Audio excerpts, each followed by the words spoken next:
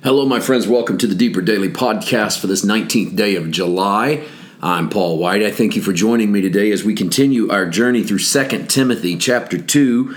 Today we arrive at the third verse. I want to read 3, 4, 5, and 6 together because, as we said yesterday, I think that Paul takes three separate illustrations to lay out a case, and he uses these little allegories.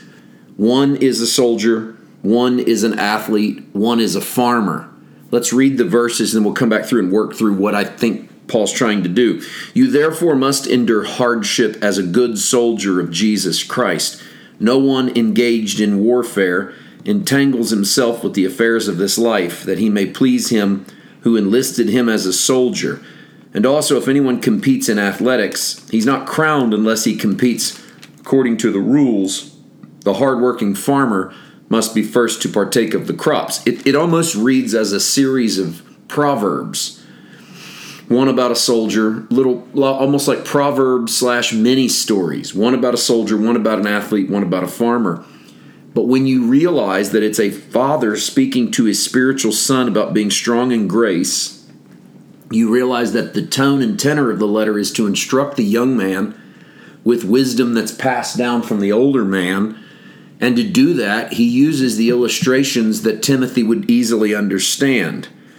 So let's do that with him. And I don't want to break these down into a podcast for each one for their own. I think we can do it all in one day if we realize that that's sort of the way Paul was saying it. He wasn't trying to lay out this massive case of, say, Christian militantism, Christian military, Christian warriors, any more than he was laying out a massive case for Christian wrestlers or Christian farmers. I think, in fact, we probably ought to stop using Christian as an adjective in front of things. And it's also best to take these illustrations and realize that that's what they are. They're not instructions on what we are to become.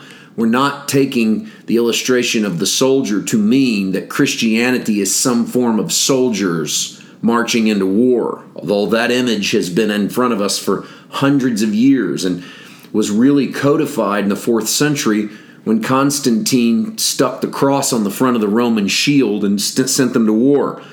And the moment you started fighting, quote unquote, for the cross or behind the banner, under the banner of heaven or behind the banner of the cross, then you militarized the kingdom of God, and I think we still are suffering the repercussions of that to this day.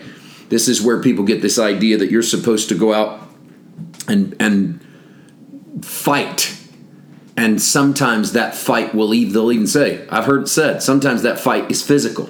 Has to be. They say because evil manifests itself in physical ways in the world, so we've got to go out and fight physically, even though the Bible, as clearly as it can say anything clearly, tells us that we war not against flesh and blood. So whatever war we're in isn't in the natural, isn't in the physical. So Paul's illustration that we endure hardship as a good soldier needs the next verse. What's the hardship? Because a man engaged in warfare doesn't entangle himself with the affairs of this life so that he can please him who enlisted him. So what's the argument? The argument is don't get distracted. It's going to be hard sometime, but like a soldier who can't think about what's going on at home, if he's going to be on a foreign field of battle, he can't listen to the instructions of his commander if he's distracted and his mind is elsewhere. He either has to be there or he's going to be dead. And we're talking about hand-to-hand combat soldiering. That's the only thing they knew. They didn't have technology that you could push a button or even guns where you could shoot from a distance. If you fought in battle, you were hand to hand. And so you were face to face with the enemy. There was no room for distraction. And so Paul uses the illustration, again, not to tell Timothy to become militant, to learn sword play, or to figure out how to fight, but to use as an illustration a soldier that is doing his job can't entangle himself with other things or he won't be a good soldier. So don't get distracted, Timothy. You have a job in the way that a soldier has a job as an emissary for someone else. You are an emissary for someone else. Don't get distracted in this world, which leads to the second illustration of the athlete. Verse 5, if anyone competes in athletics, he's not crowned unless he competes according to the rules. So Paul, again, not prompting Timothy to go take up athletics, not prompting Timothy to wrestle or to race. These would have been common in that era and most popular, as well as like wrestling, boxing of some sort, racing, foot race. But he's not telling him to go be an athlete. He's using the illustration of an athlete, which is, it doesn't count if you don't play fair. So it doesn't count if you break the rules. So, Timothy, learn the rules of what you're doing. Learn the dictates of the Holy Spirit and don't cheat. Listen to your conscience and don't ignore it. You want to do this right, then constantly be vigilant and do it right.